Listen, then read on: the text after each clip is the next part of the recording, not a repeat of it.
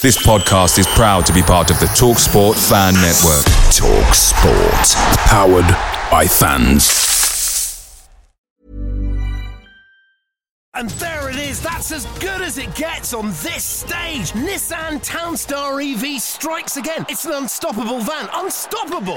Just fantastic. You can actually see the ProPilot technology in action. Effortless parallel parking. It moves with all the confidence that comes with a 5-year warranty. And with a bench full of all-star van experts, there's real strength in depth here. That's all-star quality. Search Nissan Townstar EV and visit your local all-star van centre to see for yourself. Terms and conditions apply. 5 years or 100,000 miles, whichever comes first. ProPilot is an advanced driver assist technology. Driver's responsibility to stay alert, drive safely and control vehicle at all times. The TalkSport Fan Network is proudly supported by McDelivery, bringing you the food you love. McDelivery brings a top-tier lineup of food right to your door. No matter the result, you'll always be winning with McDelivery. So, the only thing left to say is, you in? Order now on the McDonald's app, and you can also get reward points delivered too. So that ordering today means some tasty rewards for tomorrow.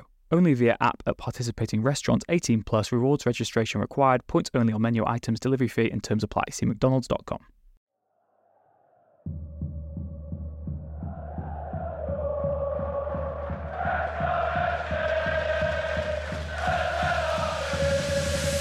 Rob Ryan Red.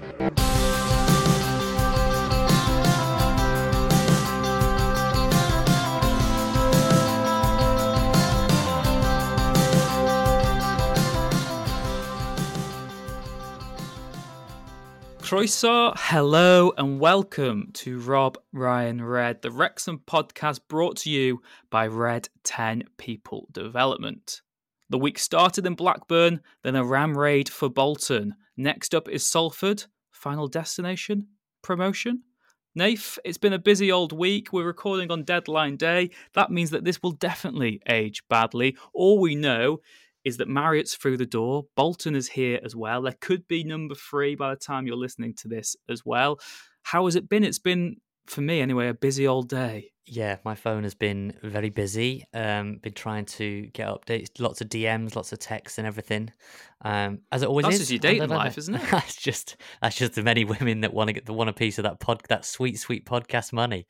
No, it's good fun. I mean, this is what it's all about. Deadline day. You want your team to be active and you want deals, but it's tough. And you know, as well as I do, Rich, you put out a bit of news that the pursuit is on, and then it doesn't happen, and everyone says, "Oh, you were wrong in the first place." Things change very, very quickly, and so I've got one eye on my phone right now. It's tough, and it's tough for players because Jake Bickerstaff, for example, who's gone off onto Accrington, you know, he didn't even get down to Accrington today. I think it was conversations over the phone with the manager and sort of club admin staff. It was noticeable that there was no picture of Jake Bickerstaff in an Accrington shirt because he hadn't been there. So, you know, things move very, very quickly. Bryce Hosanna, another to get bought out or paid up his contract. You know, mutual or whatever it was, mutual termination, wasn't it? It's a busy old day, Rich, is a long-winded answer to say that. Yeah, and we can get into that and transfers maybe for the bulk of the podcast, but maybe we'll park that for a little while now because we'll get into, I guess the elephant in the room is that there has been a game this week that we watched. We alluded to it in the intro there. It was Blackburn on Monday night, a game that even as the week has gone on, I'm still humming and hawing about how I feel about it because, you know, for the first time on Wednesday, I actually watched the highlights back. I hadn't watched them since then. And, you know, if you put it into context, a League Two team has lost to a Championship team. That's hardly a surprise. We're spoilt because last season we beat Coventry and we gave Sheffield United a real close run. So I think there's maybe a fact that we've been spoilt a bit there. Leaving Ewood Park on Monday, maybe it's because the organisation fiasco and I was just a bit miserable in the rain. I was just a bit disappointed in how predictable our performance was. I felt it was basically like playing Walsall again in a much better stadium. And I was also just disappointed by the fact that I know that our team is so much better than we showed on Monday night, because I think my biggest sort of disappointment, which, you know, is still taking it quite harshly, is that I know we could have won potentially, and it's always disappointing when you don't. I think the man of the goals was disappointing as well because I know Blackburn were good, but I feel like we played into their hands tactically, playing up from the back. The one thing Blackburn are good at is keeping the ball, moving it well. I feel like we just sort of handed them on a plate. So obviously, would have been nice to play Newcastle. Losing to Blackburn's not the end of the world. I'm not one of these fans who's saying Parky out, sack them all, get rid of the players. I just feel that we gave a bad account for ourselves on the pitch. Off it, I thought our fans were incredible again. And football's moments in it. That Andy Cannon goal, the celebrations with my dad when that went in were as good as any goal I've celebrated in the last 10 years, really. And probably my whole life. Do you know what I mean? It was just, It was ace. It was ace, and that's what it's about.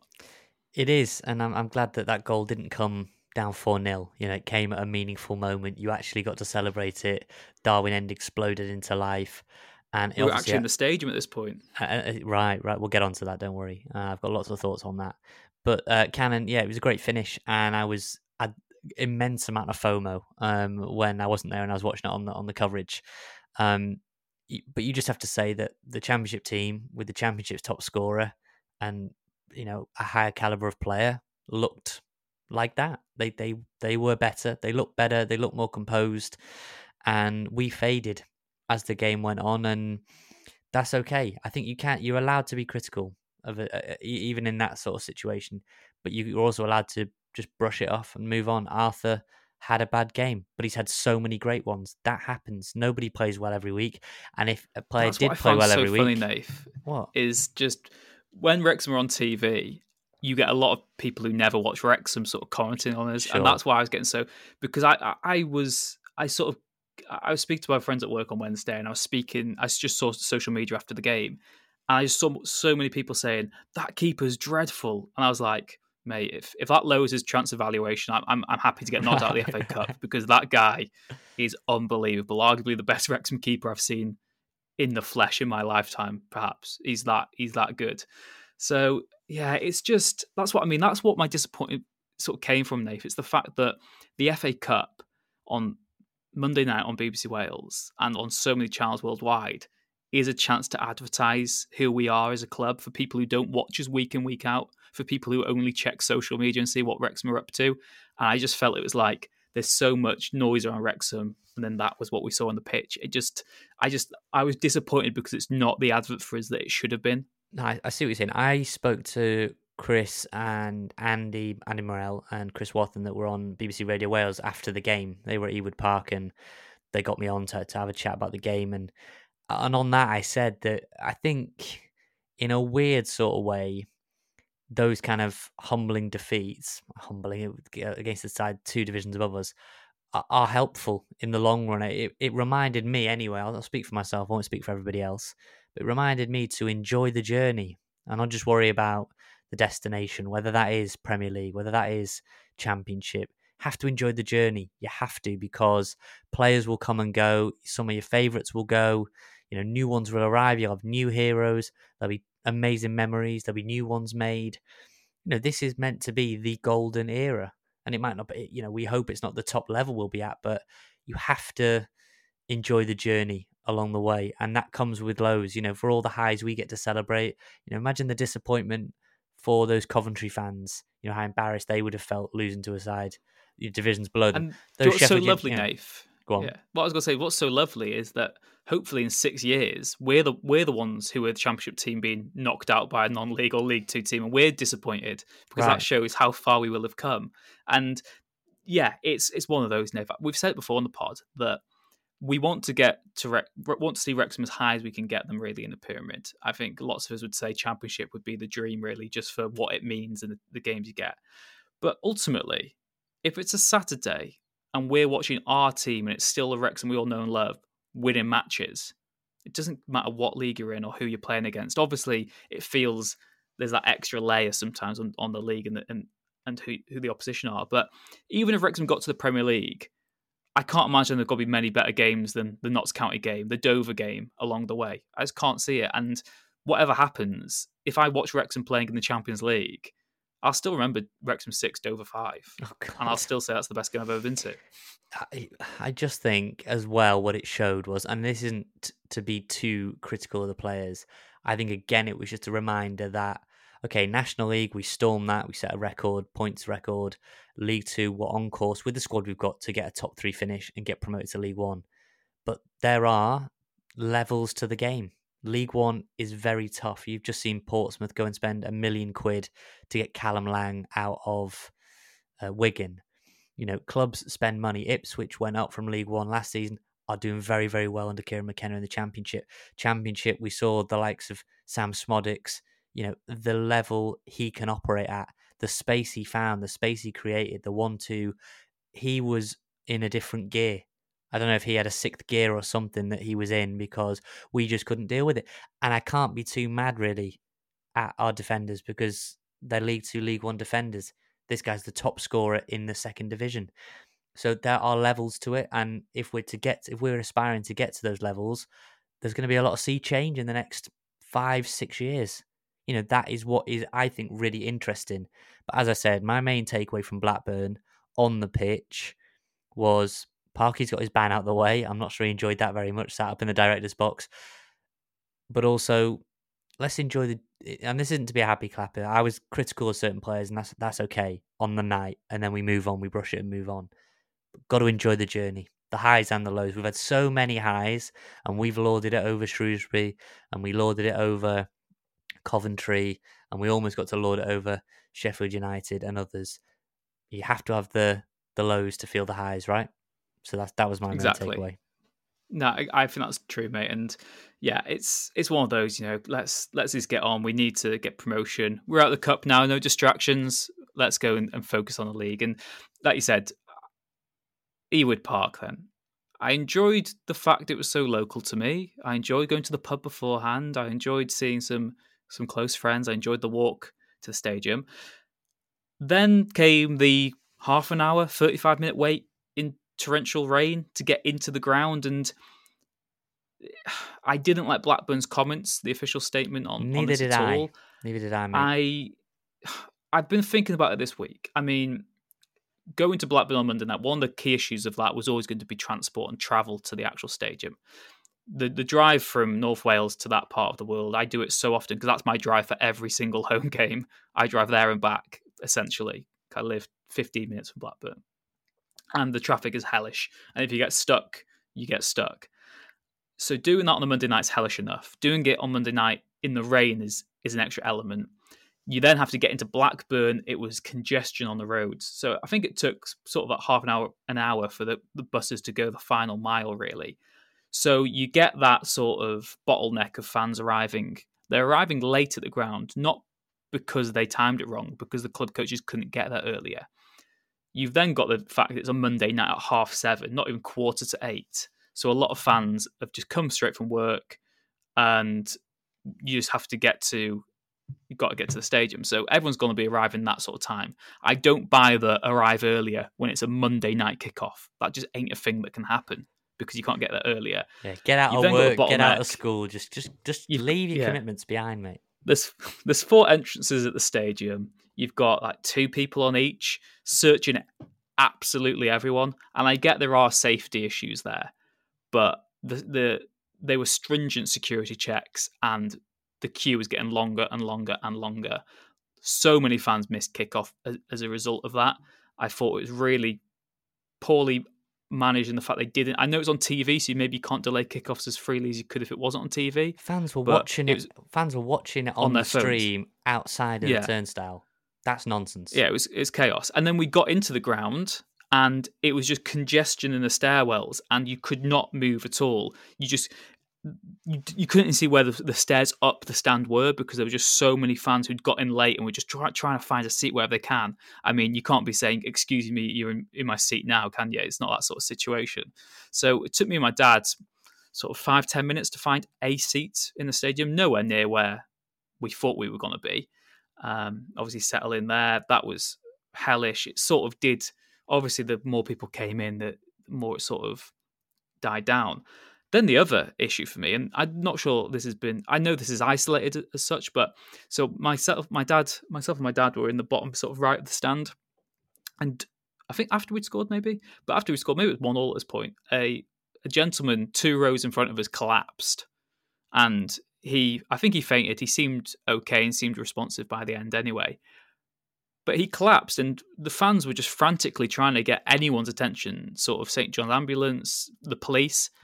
I think it took 2-3 minutes for anyone to sort of register what was happening. And I know that it was busy, it was chaotic, but that could have been the difference between life or death for someone. And I know it wasn't in the end. You might say, well, you're making a mountain out of molehill here.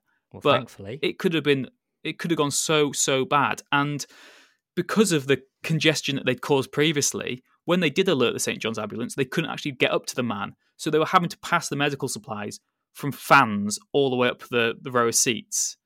And it was just absolute chaos. And again, it just was an absolute shit show, to be honest, from Blackburn Rovers. We didn't have these issues at Coventry. We didn't have these issues at Sheffield United. I get that the kickoff time won't be decided just by Blackburn, but they have to. They are the home club. It's down to them. It's down to the FA. It's their competition to ensure that fan safety is paramount. And we were treated. We weren't. Well, it was disregard. Because I saw loads of people saying, "Oh no, the end was full when the game kicked off." Well, no, I was stood outside when the game kicked off, and there was thousands of people still behind me. So, yeah, it was just an absolute farce of a game for me in that respect. Maybe that's why I was so angry at full time. Well, yeah, you were very angry. The text I was getting, but I don't blame you. I was really disappointed. My granddad's disabled, and so when I see messages of fans who got disability that were saying they were, shoved from pillar to post and they couldn't get to an area where they felt safe, they couldn't move fast enough. You're seeing people gathering in stairwells because there's nowhere else to go. Talk of stewards hitting panic buttons and even some of the staff there panicking. It's not right. We've come too far in the kind of pyramid. This is the next Premier League club that are going to have Newcastle in the next round that are also going to want 7,000 tickets. It shouldn't come as a surprise. I know Blackburn's attendances have fluctuated. It's not been full for a long time, but come on now. Get it together. The Football Supporters Association, I'm sure, will be looking into it. And Blackburn's comments, I don't know. I think you could easily have just apologised, tried to draw a line under it with a very short statement. It wouldn't have needed loads. But there we go, Rich. It was a forgettable away day on and off the pitch. I think everyone's be glad to move on back to League Two. But what I will say, it is back-to-back defeats. And that hasn't happened for a long time, if you're a Wrexham fan. It hasn't happened for a long time. And so Saturday against Salford is very, very big.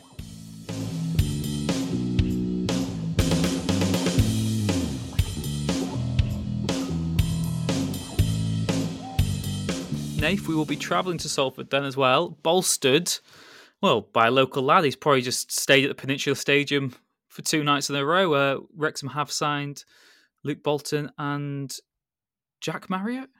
Jack Marriott, there you go. So I for some reason I thought it was called James Marriott then. I really doubted myself before I said his name. I thought you were going to say... It wasn't a dramatic pause for effect. I thought you were going to say Andy. I was like, he's great, but long gone, and I don't think he's up for playing up front for us. So, I mean, initially, what were your reactions to those 2 signings? I mean, for me, Marriott. Oh, go on. Should we start with Marriott? Start with Marriott. I've got the Bolton sort of section will fantastically sort of segue into the Salford preview anyway. Marriott then, because at first, I know I just asked you, but I'm going to leave the line here. When it sort of dropped, I was like, okay. I fell down the trap that I hate of going on Wikipedia and being like, is this the guy I want? Then I watched the video Gazzo tweeted of that season he had for Derby, 2018-2019. I was at Old Trafford when he scored against Man United. They knocked them out of the Carabao Cup. Harry Wilson scored as well. One of the key games of Jose Mourinho getting sacked. He scored at Stamford Bridge that season. He obviously scored 2 goals in the playoff semi-final. He scored a goal in the Championship playoff final against Villa. And I was like, God, this guy's good. This is a top-end League One striker, actually. And then I've sort of seen the social media reaction. And when a striker like that leaves your club, I think it's very easy to jump on, oh, he's only in it for the money. He loves playing golf. He's going to be crap. We were told that about Ollie Palmer. We were told Paul Mullins nothing about Wes Hoolahan. We were told Elliot Lee wasn't good enough, and that's why he's dropped down to this level. There's a reason he's playing in non-league. I am actually, now that I've thought about it, I think he could really revolutionise the way Wrexham play, because he should not be playing in League Two. And he does tick that box that we've been asking for of someone who could do it in League One. And you've also got to remember, it is so it's. I'm trying to say it's not out of context, but comparing how you do in a bad Fleetwood team to how you could do at Wrexham is completely different. That's true. Because he'll be getting so much more service. He'll be having so more chances in the game. You know, they are very different sort of situations. Yeah, I'm intrigued by the move because he's going to want to come in and play, which is fair enough, as he would expect to. Paul Mullin very much expects to play every game. You know, what does it mean for Fletcher? I mean, we've said that we probably prefer Fletcher off the bench. What does it mean for Sam Dalby? What does it mean for Ollie Palmer?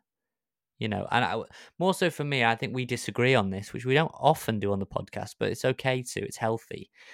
I think an 18-month contract for Jack Marriott strikes me, purely my opinion, I've got no intel on this, as it's a short deal that for me because he starts next season in the final year of his contract, which is always one where players want to negotiate new ones.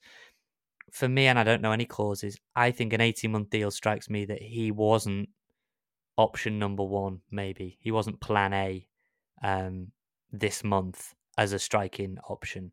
I don't know who that plan A was. Maybe it was Clark Harris. Maybe it was Humphreys. I don't know who. We've got linked with loads of... Maybe it was Ronan Hale. Aaron Collins went to Bolton, went to Bolton for 750,000. You know, that's huge money. So, you know, who knows who Parky and his coaching staff had as number one. I just think an 18-month deal for Jack Marriott is enough to say, get us into League One, have a season there, and if your goal return is similar to what it was at Fleetwood, and Wrexham marooned a bit in League One, then you and Ollie Palmer, who will also be out of contract, Sam Dalby, I think, will also be out of contract. You know, lots of players will be out of contract in 2025, and you know maybe that is the big refresh or a bigger refresh of forward department. So for me, that 18-month deal was okay, you know, not tied in on the long term to a player that's already 29, a kind of short-term deal that keeps Wrexham alive in future transfer windows. See, I see it as we've learnt from past mistakes. That when we got to National League, we were getting very giddy over the fact that players were signing more than 1 year deals. There were 3 year deals being handed out. There was players committing a long part of their career to the club. And now you look at us, we're stuck with a lot of players. We've had to pay Bryce Hosanna off as we're recording this today. There are other players that, you know, look at McFadzean. We had helped pay him off. Billy Waters would have helped if we could have got rid of him. Maybe even one of the strikers would have helped if we didn't have them all tied down. So I actually think, on the contrary, that it's smart from Wrexham not to throw all your eggs in one basket because it's so difficult. Obviously, for a player like Jack Marriott, you've got to pay a premium to get him to drop down to League Two. I know he wants to join for the project, but he's still got a mortgage to pay, and he'd be stupid not to try and get as much money out of Wrexham as he can, because everyone should be doing that in their job negotiations. You should be trying to get maximum value for your worth. So from Wrexham's point of view, I just see it as sensible to not commit to too long a contract, because what if we had signed him up to a 3-4 year deal? I mean, he's 28, 29 already? And what if he doesn't hit the ground running? What if he does struggle? What if he becomes injury prone? What if we're lumbered with him? So I think it's sensible from Wrexham. And I suppose, Nath, as well, there is the other suggestion that we've heard is that it could actually be a club record signing Jack Marriott. I would be surprised to break the club record. That is what I've heard from the Fleetwood end. Right. I think that to break a club record is a significant milestone in the, you know, whether it was Joey or Ollie Palmer or, you know, whenever we've done it, you might not have to disclose it, but an undisclosed club record deal that would just tell you that it was over 300k. I don't think it is over that personally, because they didn't. I reckon it might be a deal that's like quite close to club record and then has add-ons, perhaps like a promotion bonus. Maybe. So the total package could be a club record fee. I think the actual initial expenditure. I think what we've got right now is not above what we spent on Ollie Palmer in that window, and we were paying a National League tax there because we were having to get players, and the vision was... Sure, that makes Jack Marriott an even better signing if that's the case. Yeah, I mean, look, if you've got him for less than Ollie Palmer cost, 2 years ago? Then... Exactly. I think, you know, now you can see that Wrexham are on the cusp, hopefully, of League One. He knows that it's less of a gamble than that first, you know, when Ollie Palmer joined. I think there was still a big level of gamble to Wrexham going up, even though we did do it eventually. Yeah, look, it is a good bit of business, but what combinations do you go with up top? Is he a player that can fill in for Mullin or not, or play instead of Mullin, give Mullin a rest?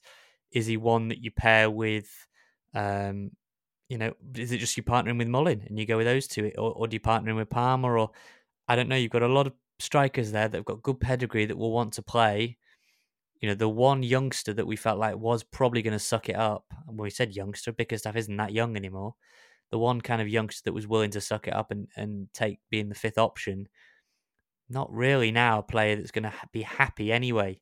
It's a balancing act now because you've gone and got another ready-made player, and bit by bit the dressing room becomes much more experienced, and the younger ones drop off, and suddenly you've got 30 or 25 lads that all 22 lads that are all knocking on the door want to play. It's the great dilemma for Ten Hag now, isn't it? I'm Ten so Hag for intrigued. Phil Parkinson. Sorry, yeah. You're still working. You're still working. It's all right. We'll leave it. It's because the United game's on right now, and I'm having to try keep tabs of what's happening. This is what I'm saying. If we'd have recorded on Wednesday, we wouldn't have known the deals had gone through, but we wouldn't have you working and recording at the same time. So there you go. Well, we don't have Eric Ten Hag, thankfully. We've got Phil Parkinson. Yeah, thankfully not. But yeah, it's the dilemma, isn't it, for Parky, for Park Hag, that how would you actually keep all these people happy? Because we always allude to that interview that Humphrey gave about people are going to have to be moved on at some point, and we're going to have to be ruthless. And for Wrexham to carry on this upward trajectory, you've got to keep on getting those to go United again, those marginal gains, and to slowly improve every area of the squad. Marriott is that, but it does mean that there's going to be a drop off now, because I don't even know. Rich, take it like this. You've swapped a raw Jake Bickerstaff, who, I was banging the drum all season. I never wavered in the face of criticism and all that. I said he needed to go on loan. Better late than never. All the best to him. He said in his quotes to Accrington, I'm buzzing to get going. I just want minutes. I just want to play. And I think Accrington lost a striker who'd been recalled from loan. So the spot there, they need a striker who can finish. They're missing that kind of penalty box poacher. Let's see how he gets on. So all the best, Jake. I've been rooting for that loan deal since the start of the season. But if you look at it like that, you're on commission. That's why, though, isn't it? But if you look at it like, oh God, I wish. But if you look at it like this, you've gone from a raw Jake Bickerstaff to a very accomplished Jack Marriott. If you just look at that in isolation, you've leveled up massively with respect to Jake Bickerstaff. You've leveled up. If your fourth and fifth option now are Ollie Palmer and Sam Dalby, I mean, come on, that's more than enough to get you out of the league. Yeah, of course. And again, we talked about that future proofing. And if you get promoted now to League One this season, I think you've got Mullin, you've got Marriott, Fletcher. You got 3 of your 4 or 5 strikers there for League One for me. You would keep Fletcher because he's obviously out of contract at the end of the season. You'd keep him. Yeah. I'd keep him as your 4th or 5th choice in League One. Right. Not the role he's got now. I think we said this a couple of weeks ago, him and McLean, just for what they bring in terms of professionalism, that you keep them around. If you can drop them down the hierarchy, but keep them happy, then that's the proviso for me. So yeah, I'm interested to see how that one works out. Like you said, so Bickerstaff's gone on loan. Bryce Hosana has seen his contract terminated. So that's how you facilitate these people in the squad. As we're recording this, it still remains to be seen if there'll be a third signing or not. We know that Wrexham were looking at potentially bringing a midfielder in this month. It was never maybe essential. So it says a lot, I think, that you've got some pace in Bolton, you've got goals in Marriott. Very interesting for me, Nath, that we know that centre-back is arguably the position they want to strengthen the most, but it looks like it's going to be parked completely now until the summer. Yeah. I mean, it was no secret. I've been posting about it all day and chasing lines about Jamie Lindsay at Rotherham, Championship midfielder, Scottish. That would have smashed the transfer record that Wrexham have got. He's out of contract at the end of the season. That obviously puts clubs off a little bit from paying a huge fee because in 6 months he's readily available. Made no secret Wrexham have been keen. And I wondered if that would have meant, he was described to me as an Andy Cannon type, a James Jones type, a Luke Young type. Probably the one on the right-hand side, the shuttle runs, the tackles, the high energy. But it did make me wonder whether there would have been that option maybe to have gone with a George Evans at the back, a Tom O'Connor, and gone with 2 real ball players either side of a sort of solid centre back, and then you'd have had just essentially a lot of midfielders on the pitch that can play the ball about. Dare I say, imagine Owen O'Connell as the central centre back, who's a very good ball playing centre back, flanked by Evans, flanked by O'Connor, and suddenly you've got a Lindsay in front. But if I'm being honest, oh God, you're teasing me now, Nate. But if I'm being honest, right now my phone is buzzing away as I do this, and 8:30 God, now. they're the sexy centre backs you wanted, aren't they? No, 8:30 now as I record this. I think that Lindsay deal is off, and we'll see how that ages. This might be clipped up and come back to bite me. I don't want to go into the figures. Anyone awake? Anyone awake? I don't want to go into the figures too much because it wouldn't be fair for me to do so. But it was a large amount that Rotherham wanted. If you think our transfer record is 300,000, you comfortably go above that for what they wanted, and the clubs were not. Then they're not aligned in the fee.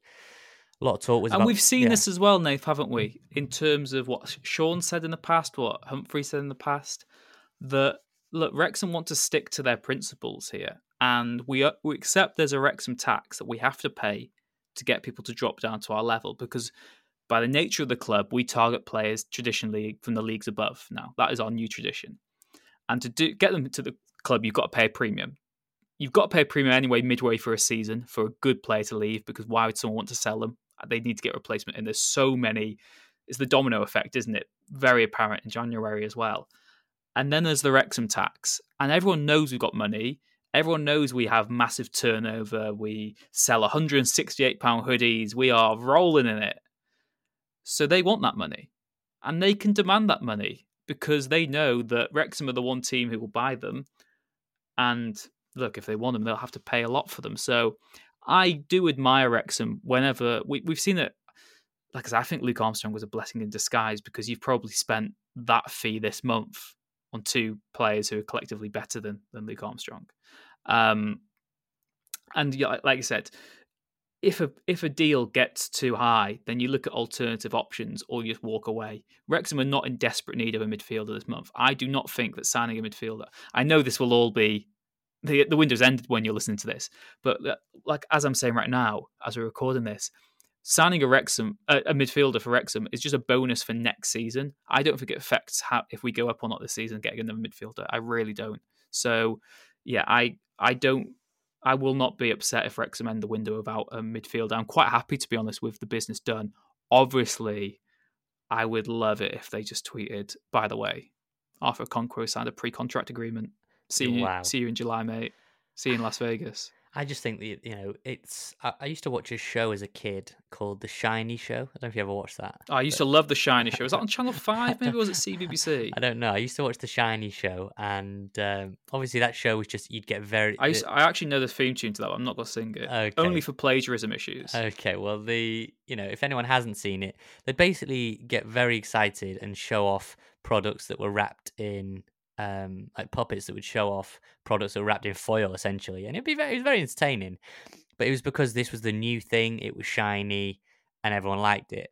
And obviously, in a transfer window, that's exactly what it is. It's essentially an adult version of the Shiny Show, where you get a new signing. That's great. An adult version of the Shiny Show sounds quite sexy. But yeah, you know what I mean. You're very focused on the incomings, like who are we signing? Get out the pen emoji. This I want. This I want, and you sort of disregard the players that are going to be the fall guys. I'm very disappointed for Bryce. I know it wasn't in the 22. I'm very disappointed. I think there was a player there just been riddled with injury, and I sent him a message and just said all the best. I know people echo that. Real shame for him.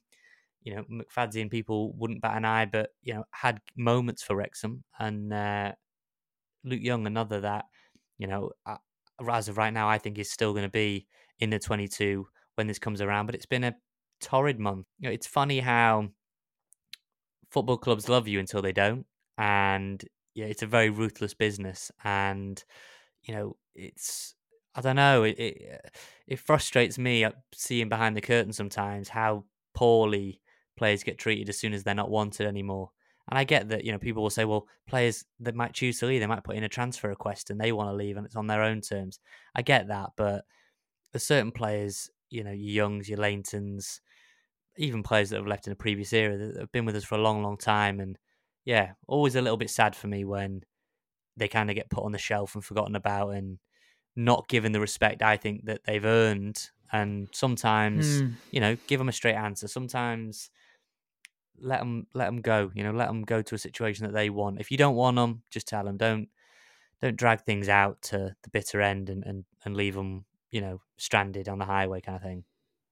Well, again, I've used this analogy covering Man United, and I sometimes get it myself.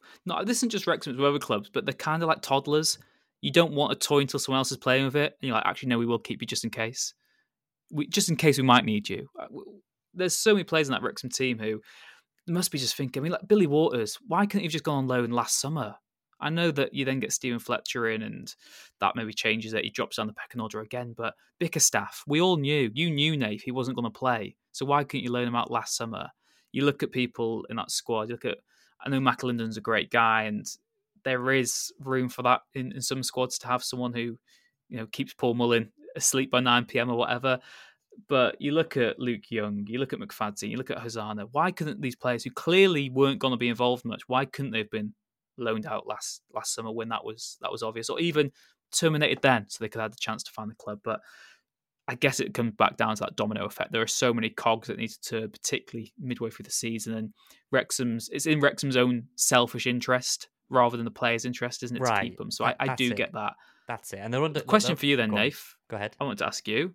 Moving this on, we've got Marriott, we've also got Bolton, and now I should say as well, we're trying to get some background on some of these players because we don't always know loads about some of them.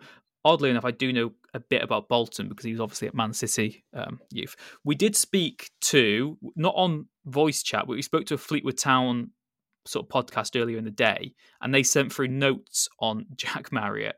Here's the 4 bullet points that they sent about Jack Marriott.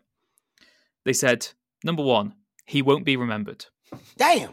So I asked, how will he be remembered by Fleetwood fans? They said, he won't be remembered. I said, what type of striker is he? They said, he plays off the last man a lot, loads of energy, and is a very good finisher. That sounds exactly what we need away from home. I said, so why is he leaving?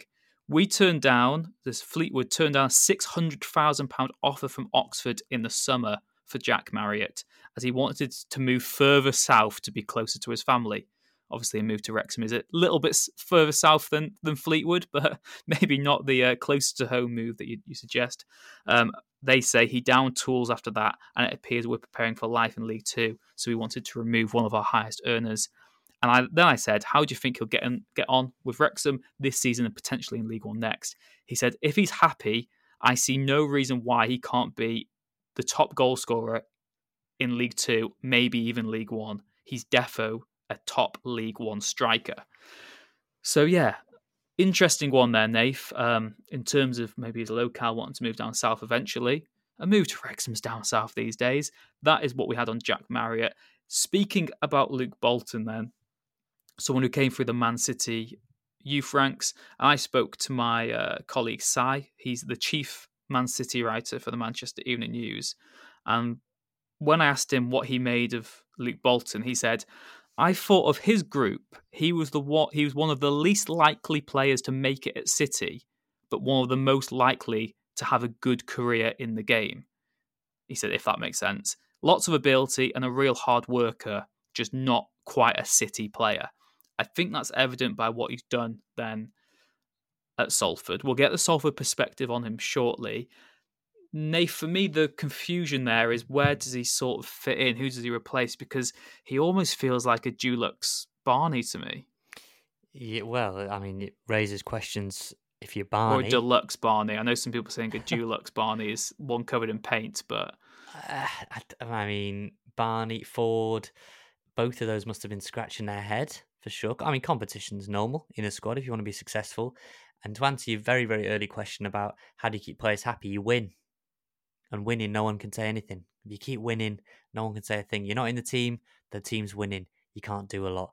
It's suddenly that the door gets knocking when you lose games. And you best believe if there's another defeat on Saturday, that door, Parky's door will be very, very busy, I would imagine. straight off the bat, Luke Bolton, I'm excited by. I think that's a good move, good age profile. Are you more excited by Bolton than Marriott? Yeah, I am, because I feel like I'm more excited by Marriott, I'd say. Okay, we're not agreeing on much today, are we? It's a new one for us. This could be the final podcast. Hang on. Let's not get silly. Let's not get hasty. I'm non-confrontational. Let's not get hasty. Bolton, no, I am, because I think he has got that bit of pace, and I do wonder. I don't know if I'll put it out, but I sent it to you earlier, Rich. Hopefully, I can figure out a way to put it out. I mocked up various teams, and I do wonder if at Wimbledon at the start of the season we played one striker and we played two off the striker. Now, I don't know, let's just say, for argument's sake, you play, I don't know, say Mullen is sidelined or somebody like that, and you play Marriott up top on his own, and you play Elliot, Liam, Barney. Why don't you play Barney further forward? They've definitely tried Barney further forward. Do you think that's maybe recently. Even the tactic we're crying out for away from home? Because we've been saying we need Bolton. Pace, we need some... play Bolton further forward. I think it is a tactic. If you imagine on one side if you had Barney and Bolton, the B&B. Dare you stop at the B&B? I think the question mark with that is it's very gung-ho. You've got two... I mean, look, Ryan Barnett's a winger that we've converted into a wing-back. Are we going to do that again with Bolton? I know he's played there for Salford, but he is a winger, really. And he's been converted into a wing-back with the popularity of 3-5-2 systems, 3-4-3. I just wonder whether sort of playing two playmakers or two players who can find pockets of space off a main striker, I just wonder whether that is an option away from home, because going two up top when we don't really have any pace in the front line, so to speak, it makes the counter-attack quite tough, because really, who are the pace players in that team if we play our normal team? The wing-backs. And that's about it, and that's a lot of ground for them to cover every single game, so no wonder Ford gets injured, or no wonder Barney had that long injury, or McLean's been pretty good. He's a fitness machine. But I think you want to get as many pace players onto the pitch. Bolton, for me, I mean, he was in training today. I saw a picture of Parky sort of laughing and smiling next to him. I hope he plays Saturday. I would play both Marriott and Bolton on Saturday. Freshen things up. That Blackburn one's slightly bruising. And I think we're just crying out for a bit of freshness. New players drive up the standards. Others, Barney will want to be better. Ford will want to be better. Mullin, Palmer, they're all going to want to be better because someone's coming in their position and they feel somewhat threatened. That's healthy. So get them in. So if you want this podcast to be good, we should replace you? Is that what we're saying? You don't replace, but you get someone else in. You get someone else in, and then I have to raise my game. I like that it's me that has to raise my game, though. When after I've named the Man United manager in this podcast. Right, exactly. So, I know Bolton, I'm excited by, but again, it makes me laugh. Well, my final point on the transfers, which it makes me laugh when, respectfully to a lot of listeners and close friends and things, you haven't watched a lot of Luke Bolton and you haven't watched a lot of Jack Marriott, and that's okay. I don't pretend to either. I don't know loads about these players. I do. But when some people do pretend that they've seen every clip of Jack Marriott, or they've watched him regularly, do me a favour. You haven't. We're going to get to see what he's like, and hopefully he's good. That's the main thing. We've got to trust Parky's recruitment. And he's so far, we've had a couple of ricks, haven't we? A couple of dodgy ones, but mostly I'd say probably an 85% hit rate. Yeah, exactly. And like I said, there's so many players we've signed previously who I've not known much about. I've not been familiar with your game, and they've arrived and they've blown me away. And yeah, here is someone though who does know quite a bit about Luke Bolton. This is Danny from the Salford City podcast, One Up Front. We started off by speaking about Bolton and then looking ahead to this weekend's game at the Peninsula Stadium. And there it is, that's as good as it gets on this stage. Nissan Townstar EV strikes again. It's an unstoppable van, unstoppable. Just fantastic. You can actually see the ProPilot technology in action. Effortless parallel parking. It moves with all the confidence that comes with a 5-year warranty. And with a bench full of all-star van experts, there's real strength in depth here. That's all-star quality. Search Nissan Townstar EV and visit your local all-star van centre to see for yourself. Terms and conditions apply. 5 years or 100,000 miles, whichever comes first. ProPilot is an advanced driver assist technology. Driver's responsibility to stay alert, drive safely, and control vehicle at all times. Away days are great, but there's nothing quite like playing at home. The same goes for McDonald's. Maximise your home ground advantage with McDelivery. You in? Order now on the McDonald's app. At participating restaurants, 18 plus, serving times, delivery fee and terms apply. See mcdonalds.com.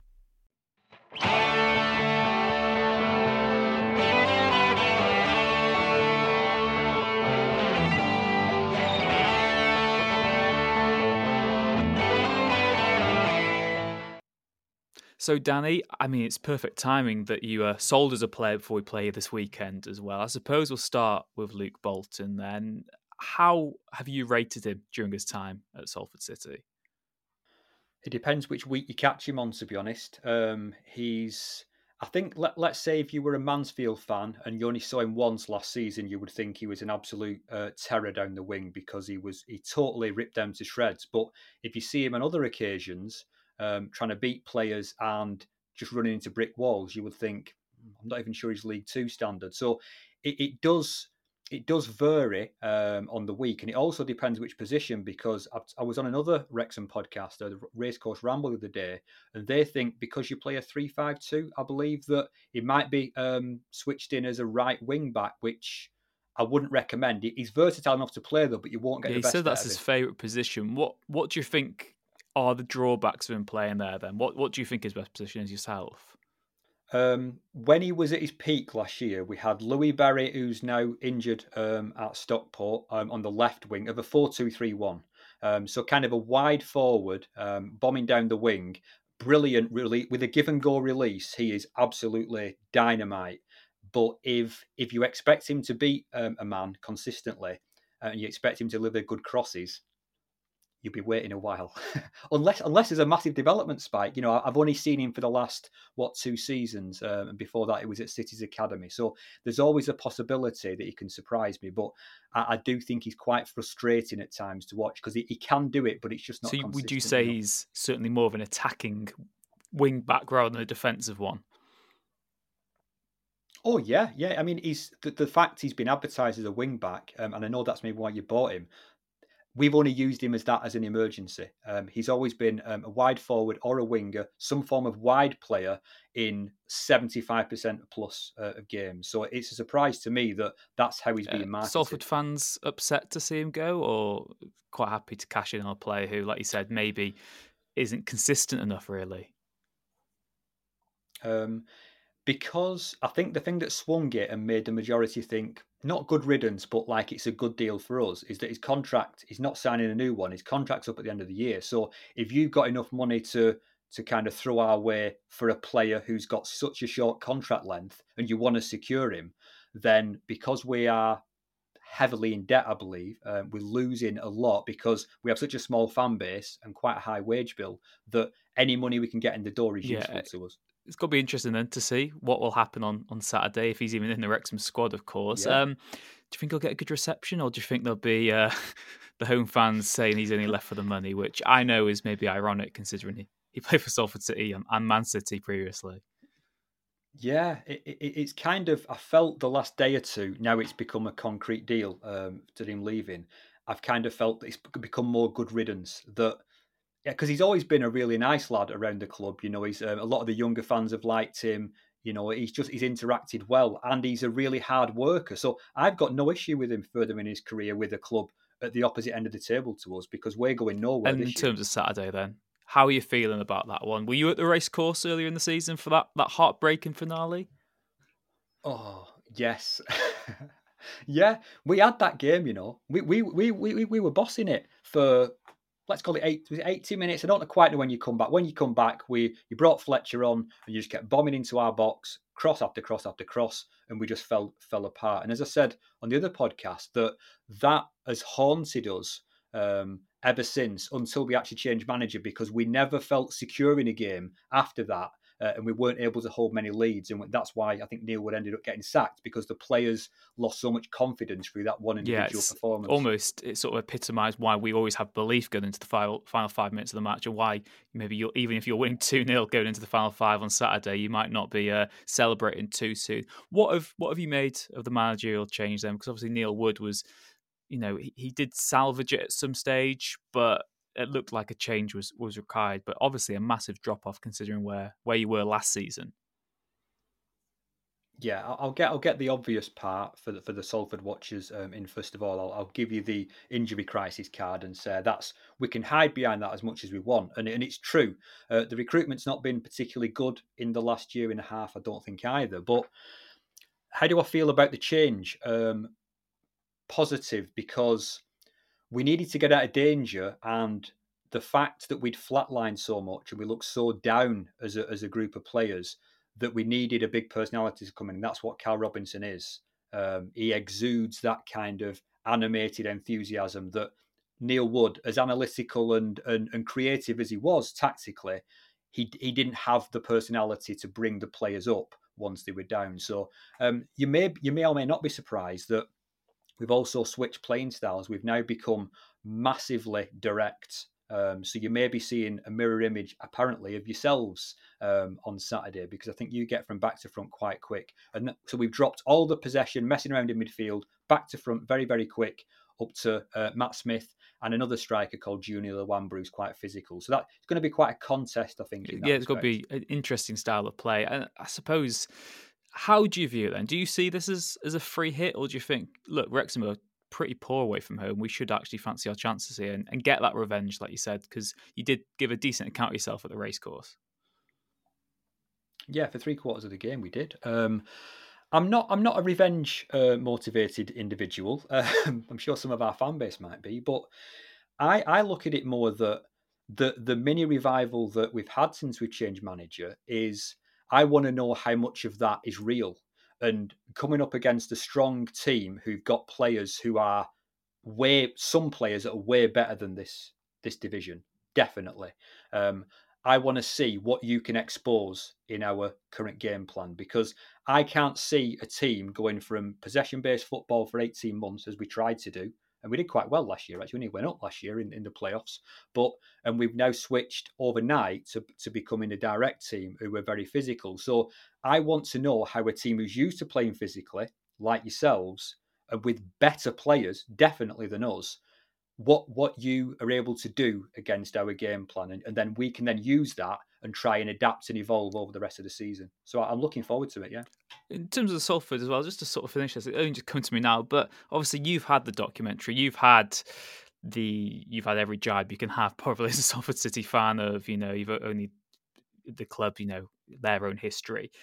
What do you make of the Wrexham sort of story? Because there are similarities, even if they are very different clubs at the same time. What do you make of having, because obviously you've seen it before, and you've seen as well how difficult it actually is to get promoted when you've got that financial advantage. Having money is great, but spending it properly is completely different. What you've just said is exactly it. It comes down to talent identification, recruitment, and the right fit at the right time. And I think our division's about momentum as well, because let's just say, for whatever reason, things don't go your way, and you not wishing this, your team fall away to nothing this season, and your momentum is lost. You'll find it hard next season, because I think we came up with all the bravado of multiple promotions very quickly. I think this could be either our 5th or 6th season at the same level, and the fact they are still filming our documentary is a surprise, because there is no surprise storyline for us. With you, there is. You're on the rise. We're not.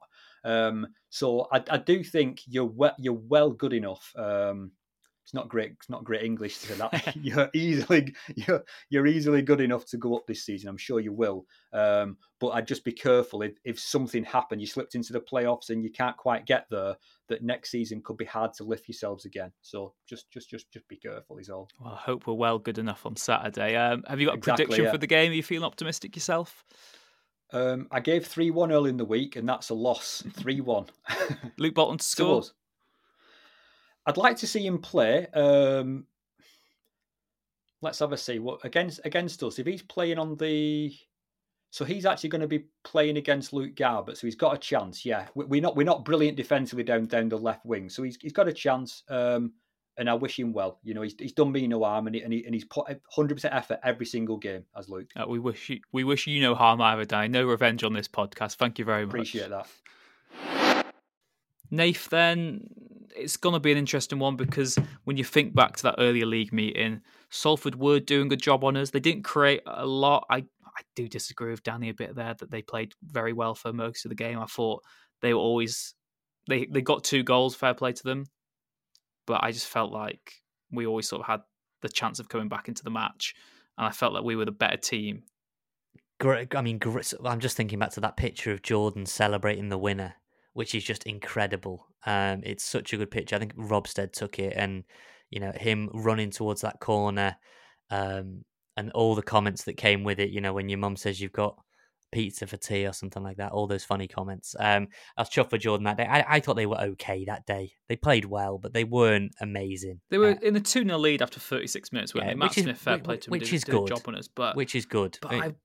But I didn't think they created anything other than that. I know I know that having a 2-0 lead means they won't be very sort of open and sort of expansive when they play, but I wasn't that worried about them on the day. But I suppose, Nave, like you said, well, maybe you weren't saying, but I'm suggesting for you, there is still this underlying theme that Wrexham away from home, we are such a different team that maybe we can't read too much into that match. 4 of 17 wins in the league away from home. I think I even sent you the full list that I do want to put out very, very soon of actually how we've got on the road. It's masked by how great your home form is. The home form is so good. Like, it's stupidly good how amazing the home form is, and that covers how mediocre really the away form is. There've been good moments away from home. Mansfield, great draw there. Barrow, you'd say, is a solid draw. I know they only had that one chance, but it's a solid point, really. Then you have other ones. Bradford. Yeah, Bradford. Notts County. Notts County, great win. Bradford was a struggle. I think that was really disappointing. But look, we're second in the table. And Mansfield are on a bit of a wobble. They've gone and signed a new striker. They want to get over the line. We're in a good spot, but away from home. Am I right in thinking we've got 3 away Tuesday night games in a row? That's it. Sutton, MK Dons, and Forest Green. Right. It's a lot of travel. For people. You and I are going to be there at MK? Stadium MK? Yeah. Are we flying down as well with the team for that one or not? I don't know if they ran a competition for that one. And also, I was thinking, you best believe that if we won that competition to get on the Sutton flight, I'm pretty sure there might be... Have you entered? I didn't actually even enter because I thought, you know what, if I do, I feel like there might be a little quick respin there.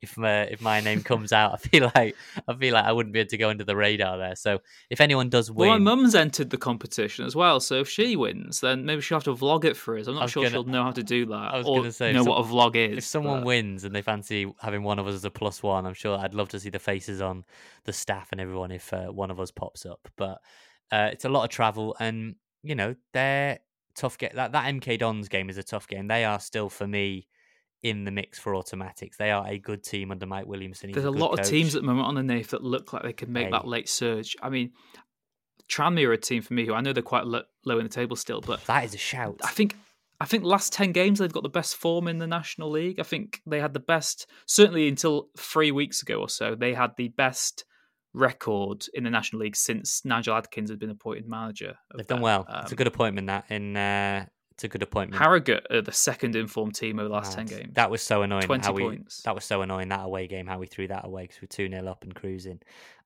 We'll be fine. I think, look, if we lose at Salford, and this will be outdated quickly because this is out on the Friday, but if we lose there, I'd be much more concerned than the loss against Blackburn.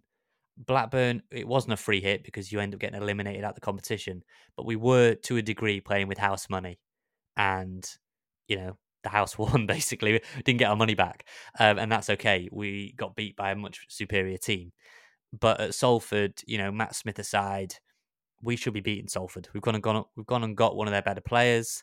They've basically got Elliot Watt and Matt Smith left in that group.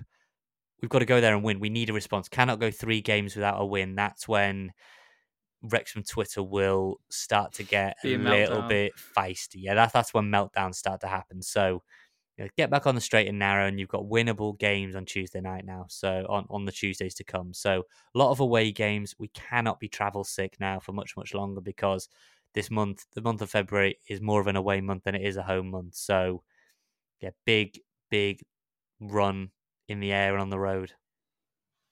And we will see what happens then. Nath, what is your prediction for this weekend then? Do you think we win? I think we do. I watched Salford a long, long time ago under Neil Wood when Notts County played there, so a lot has changed since then. That was Neil Wood and Luke Williams. Salford weren't all that for me. It's an interesting ground. Okay, away end, not a lot around, but I think we'll edge it I don't think we'll be blown away. I think a debut goal, if he's available, for Jack Marriott. So I'm going to go Wrexham 2, Salford 1. Yeah, I reckon we either win by 1 or we draw this weekend. Not to be too pessimistic, I just think it's that sort of ground where you can't really get an atmosphere because of the away end. Matt Smith is the type of player who will just score a goal against us, and it's Wrexham away from home. I want to be proven differently. I want to see something different from Wrexham as well. I want these new ideas I called for on Monday night. I want this pace. I want to see us go away from home and absolutely blitz a team. And whatever happens, we'll be back next week to reflect upon all that. Thank you for your continued support. Thank you again, Nath, for being on the podcast. 10-9 on deadline day. We've got basically 2 hours to go. I'm going to put my neck on the line now that we are 2 and out, Rich. As from what I gather, at 10-9, and God, this would be very, very fun if I'm wrong and we've got a big club record signing. I think the price isn't right and we've walked away. So let's see. Big game at Salford. I'm moving house as well. So I'm on the move. Be much closer to you, Rich, unfortunately for you. And yeah, let's hope. Bolton, masterclass, Jack Marriott debut goal, and we'll all be smiling, won't we? Up the town and onwards.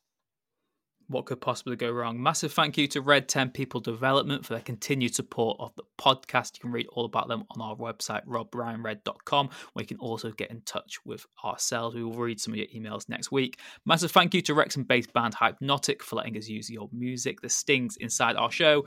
Take care, and we'll see you again next time.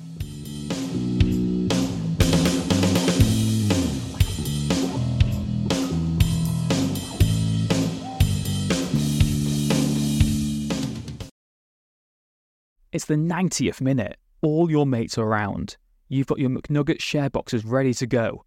Your mate's already got booked for double dipping, and you steal a last nugget, snatching all 3 points. Perfect. Order McDelivery now on the McDonald's app.